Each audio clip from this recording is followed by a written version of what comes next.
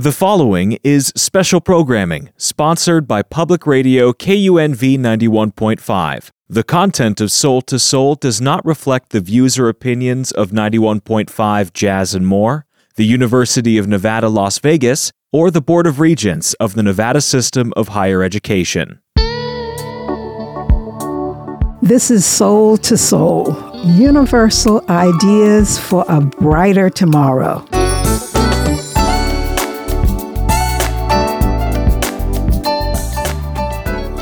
Today, my guests are Glenda White, CSN Professor of Law, and Erica Fatal-Lazar. I never pronounced Erica's name exactly right, and she is also a professor at CSN English Literature. Erica, tell me what you actually teach. I teach creative writing, and I also teach a literature course that I'm quite proud of. It's Marginal Voices in Dystopian Literature. That's why I can never get it right. So today we are going to talk about one of the most critical thinkers in America today. And we are going to talk about this person, Fred Moten, because he is from Las Vegas. Mm-hmm. He grew up in the West Side. So we're going to start with Glenda, because Glenda was a friend of his for years. So Glenda, first start by telling us who Q.B. Bush is. Okay. Well, I think it's safe to say that Q.B. Bush was the community man, that he lived on D Street for over 60 years, that he was a mentor, a father, a brother, and husband, not only to his immediate family, but to the community as a whole. You could always stop by. He would be sitting in the yard when it's warm enough. He sold the pecans for Christmas, you know, how we like to make sweet potato pies. And so he was really the go-to person, always there to lend a helping hand. And I think the most important things were the dinners around the Q.B. Bush family table. That's where you got lectured, educated, reprimanded, chastised, and just given some really good advice about life, about Las Vegas, about Blackness, and most importantly, what contributions were you going to make things better? Wonderful. I really appreciate that. Now, you were one of those children who became one of the godchildren in that household. But also there was another play brother, and his name was Fred Moten. Tell me about Fred. Well, yes, Fred is, I say, my little brother, but he's quite a bit taller and a little thicker. I might say he won't appreciate that. But I met Mike Davis, who is another Nevadan, Las Vegan, and he knew B. Bernice Moten, and she had a son, Fred Charles Moten. And so when I came to Vegas and was younger and we were out all the time running around, we just met Mike at some place, probably some disco club or something like that. And we became friends. And as we developed that friendship, of course, we would talk about different things. He would take me out through the West Side community. And then he told me he wanted me to meet, as he called her, Ms. Moten. Ms. Moten was a school teacher. She taught Mike in elementary school, junior high, high school at Clark, and even, I think, a class or so out at UNLV. And so naturally, when I met Ms. Moten, which is what I used to call her until about the late 80s, and one day she said to me, "Don't call me Ms. Moten anymore." And I said, "Okay, well, what do you want me to call you?" And she was so emphatic, "I don't know, but don't call me Mrs. Moten anymore." So I was like, gosh, you know, I was taught to be respectful of elders and all. And I didn't want to call her Ms. Bernice. And so I decided I'm going to call you B. And so there began the name of B. Moten or B. Jenkins and everything. And so when I met her, and as time went on, of course, I met Fred, who was about 10-ish or 11. And she was so very active in politics and education, and she had to do a lot of traveling. And so a lot of times Mike would keep Fred or stay over on Rico Street. That's where they lived, on Rico. I believe it was 401 Rico Street. And so then after she met me and she had to travel to Carson, Seattle, and all around, I began to keep Fred. So I am also the babysitter as well as the big sister. And that's how I met young Mr. Moten. Oh, wonderful. Now, from there, in classrooms all over the country, people are teaching what Fred is writing. Erica, tell me about you and your class and what you talk about when you talk about Fred Moten. What is the favorite book? What are some of the ideas that you pass along? Oh, wow. I'm still caught up in the story. I'm still sitting at the table, getting all this enrichment that comes from that community love. Mm-hmm. And I'm thinking about what a wonderful laboratory that is for a mind that comes out of that community with all of that love and all of that education about what it is to be a human among other human beings. And so that's primarily what I teach in my Marginal Voices in Dystopian Literature course. It is about not only marginalized identities, Black, brown, non-binary identities. It is about what you do with that particular humanity so that you not only survive, but you thrive, and that you also are able to be equipped intellectually, emotionally, to also see to and tend to the survival of your community. So with that in mind, what I love, and I just introduce my students to snippets of Fred Moten from the Undercommons, Fugitive Planning, and Black Study. Because what I'm hoping to do, and I don't know if my dean will ever hear this, but what I'm hoping to do is to plant seeds of insurgency. And I know that's something you want to talk about, that trilogy that comes out of Consent Not to Be a Single Being. This is really what I want to impart. Yes, how to analyze and critique literature, how to really engage with a short story so that you can really see the theme and how it also reflects your own particular experience. Yes, I'm doing all those things, Dean, if you're listening, but I'm also hoping that I get young minds off the grid. And I think this is what Fred Moten really is able to do so beautifully. And though his study is about Black social life and theories of Blackness, and therefore just wonderful theories about, again, not only surviving, but thriving with our particular histories. But he's also deeply, I think, mining, investigating, and making it possible for us to see how we are beyond measure. We can be informed by our histories, informed by the histories of others, and not bound by. So, Erica, this is probably one of the most complex books I've ever read. I'm reading 2 books by him. I'm reading Black and Blur and The Undercommons. I am learning to read again. I am learning to think in a new way.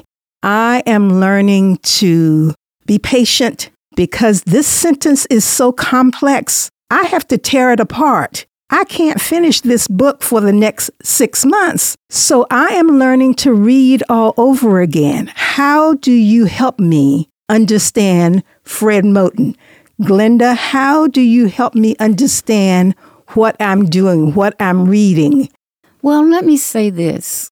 Fred Moten has been shaped by Kingsland, Arkansas, with his grandparents, and of course with his mom.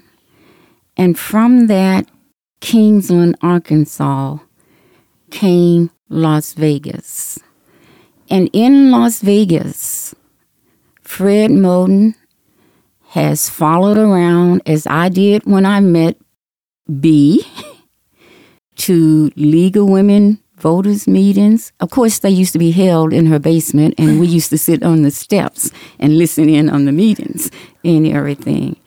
To all types of community, political, NAACP meetings, to the blues, to the jazz, to the readings of all kinds of books, to some travel internationally. I'll never forget when they shared with me that they had been into Africa and what it was like many, many years ago, because his father at one time worked, I believe it was Pan Am Airlines and everything. So sitting around QB's table, we used to say, you're dragging us everywhere to all of these meetings, going over to this house, getting out in the community, walking and talking to those people in the houses, in the churches, molded, shaped Fred Moten. Be who you are. Never forget to look back and to lend a helping hand. You have an opportunity. You need to pass that on to others. Thank you. Like I said, I'm learning to read again, and I'm doing it on a level that I've never done before. Erica, without frightening your students, how do you explain the terminology even that he uses in the books? For me, when I read Fred Moten's work, it's almost as though you are entering into another dimension. So I'm going in and I have to suspend, and I love the way that you described that experience as learning to read again. I have to suspend certain expectations, because even as his philosophy of fugitivity, being a fugitive, right, an escape from the norm, I think he writes in this way, and the music. So when I hand just a snippet of the Undercommons, which, I think has some moments that are very comprehensive, meant to be read by all, as all of his work is, I advise my students, and I also have to dispense that advice to myself, because you've got this title of professor. You're supposed to know everything. When you read it, you're not supposed to be confounded. But I advise my students to take the unknown with a sense of joy and pleasure. Read as though you're listening to jazz. The music that comes through in the language. So even if you don't know a term, what I advise them, and which I follow my own advice, this counsel, circle it, but just let the music play. Just let it play and go back to it. Once you've completed the page or the passage, go back to what you did not know and then reread it with that new knowledge, and even more notes will ring for you. And I consider myself, reading is the water I swim in, right? But I'm going into like some water that gets a little turbulent, right? But you start to shape, form those muscles and take on like the rhythm of the water when you're reading Fred Moten. Wonderful. And he talks about sculpture, artists, writers, philosophers, and the music comes from all genres. He embraces classical, hip-hop, all forms of rap. Oh my God, it's just so eye-opening and head-opening mentally to read him. So ladies, I just love that I have been introduced to somebody different. So the last interview I conducted was with a Mrs. Davis, not the Davis that you just talked about, 2 days ago. I was in her house. I said, do you have anything else you'd like to add to this interview? She said, I want to talk about my favorite teacher. She said, I went to the West Side School at one time, and my favorite teacher was Mrs. Moten. I almost fell out of the chair. And she said, because she finally told us how to be proud of being Black. And she explained it, and she talked us through what it was to grow up on the West Side, to embrace everything that we were learning here on the West Side, and to use it. I was just floored. And then I told Mrs. Davis about Fred, and she was so thrilled. Her face lit up. She said, his mother, that's his mother. His mother taught him that. So it was just wonderful. So anything else about Fred Moten and his writing that you'd like to cover before we come back to the West Side in a different way? Well, I just have to say, Glenda is mentioned in his really big first critical book, In the Break. He gives you an acknowledgement, and you notice that within those acknowledgements of the ladies from the West Side, just reading that, you can tell I'm already fangirling, but the way he loves the voices of women, the way he pays so much honor, respect, infused with so much joy that he was able to sit with his mother, that book of Poetry B. Jenkins, just the way in which he is able to acknowledge the strength of that matrilineal presence. For me, that just expands the reverence I have for this man, because he hasn't only become the scholar and great thinker and humanitarian and artist that he is without having that collective of women around him. And he knows it. And that says so much about him as a human being.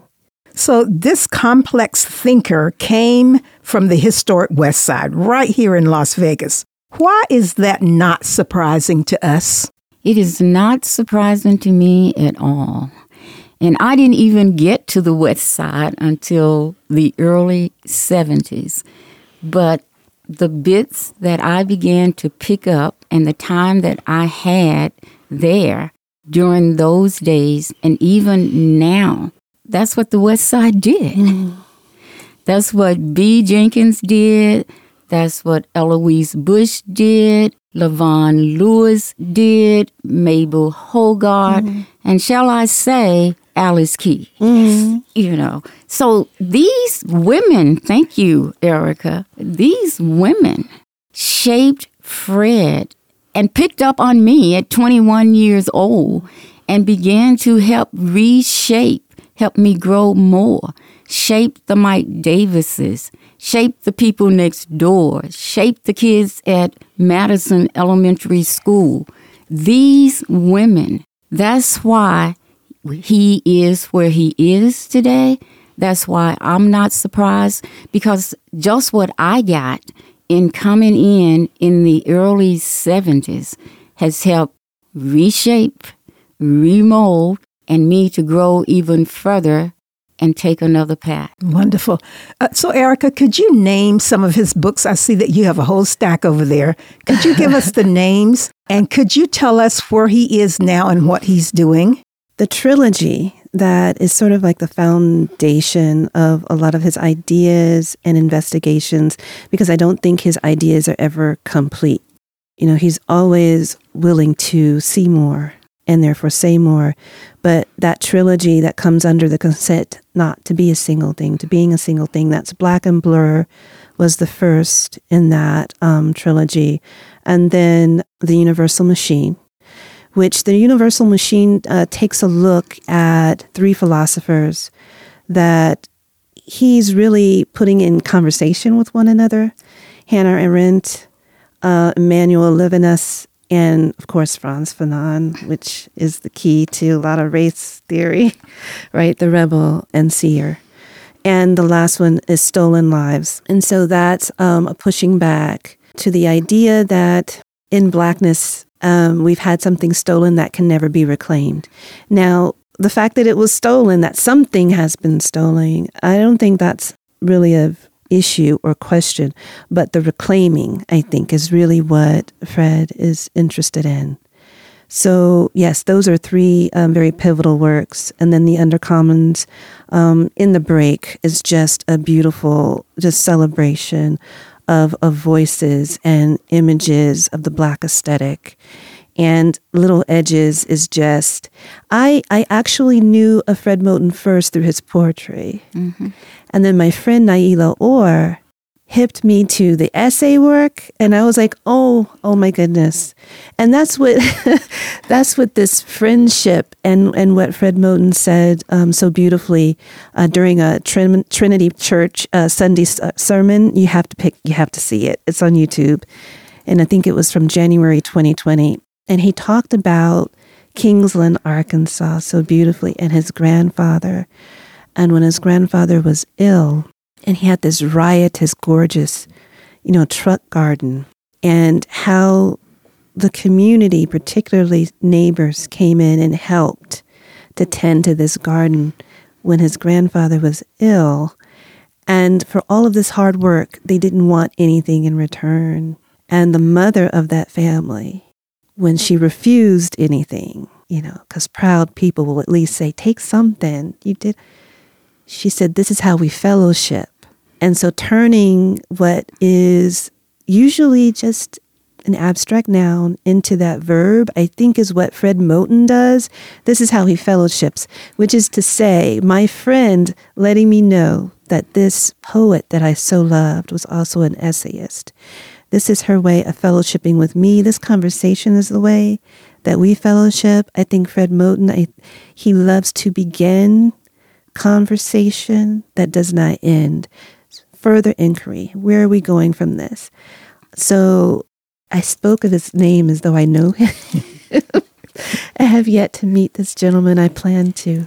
But he's so intimate in the language and so free in what he wants to give you, which is freedom. Wonderful. So the next time he's in town, of course, we have to meet him, Glenda. Well, I will certainly make that happen. So please tell us where he is now and what he's doing.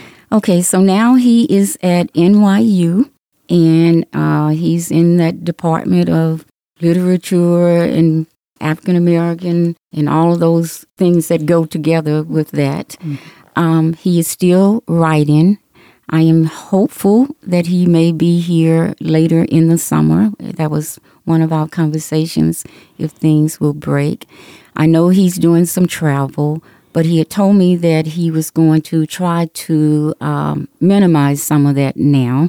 He has 2, I think, teenage boys now. So now there's a different role to play. So he may not be traveling quite as much, but he is in New York at NYU. Both he and Laura, his wife, are at NYU. Wonderful. So, Glenda, do you have any closing remarks about QB that you'd like to offer? I was at QB Bush's house on Sunday. Mm-hmm. It was Mother's Day. The kids are still there. I make it a point to go to the West Side, but I make it a specific point to go to QB Bush's house and sit around the dinner table. Although the dinner table is long and chairs are empty, but we still sit, we still talk, sometimes cry, we still laugh and remember when all those chairs will fill with good conversation, good people, good thoughts and directions. And let me not leave out debate and arguments. Oh, good. Those are always welcome. Those make the dinner table. Yes. So that's what I would say. Wonderful. Thank you. Erica, any closing remarks about the West Side? I'd like for you to talk about how the West Side is beginning to change now. And you're with an organization that's helping to do some things there. Would you like to just say a few words? I see the West Side as becoming a future place that's informed by the past. The fact that we celebrate so many great performers and spaces of performance that have been a part of that history. I am also excited by the fact that we can celebrate the intellect that comes out of the West Side, along with Fred right now being NYU in New York. We have a young artist working in tech and diversifying the tech space and the arts in tech. Salome Asagai, who was also from the West Side. Rose McKinney James is not from the West Side, but worked on the West Side with Miss Ruby Duncan, and she's in the renewable energy field. So when I think of the West Side, I think of all the ways of celebratory Blackness, right? What we see, what has been hyper visible so beautifully. But I'm also excited about the things that run those spaces and how Blackness contributes and pushes forward ideas for the future of that space. So Obodo, which is the nonprofit that I founded with a good friend, Brian Dice, in which you are so blessedly on the board of, Clay T, we are hoping to be a part of that coming future. Wonderful. Any closing remarks? Glenda, I see you taking notes over there furiously. So is there something else that you wanted to mention? I just want to say that I grew up in Tennessee. I came to Las Vegas and I grew up again. Yes. Because of all the names that we have mentioned and so many more that we didn't. And the West Side certainly helped reshape me, and it plays a vital role in the future for posterity and ever after. Yes, I agree with that. When I started going to the West Side, I was much older than that. I won't even say how old, but my life was reshaped completely. So, ladies, thank you so much for this first episode of Soul to Soul. Soul to Soul is about universal ideas for a brighter tomorrow. Thank you so much.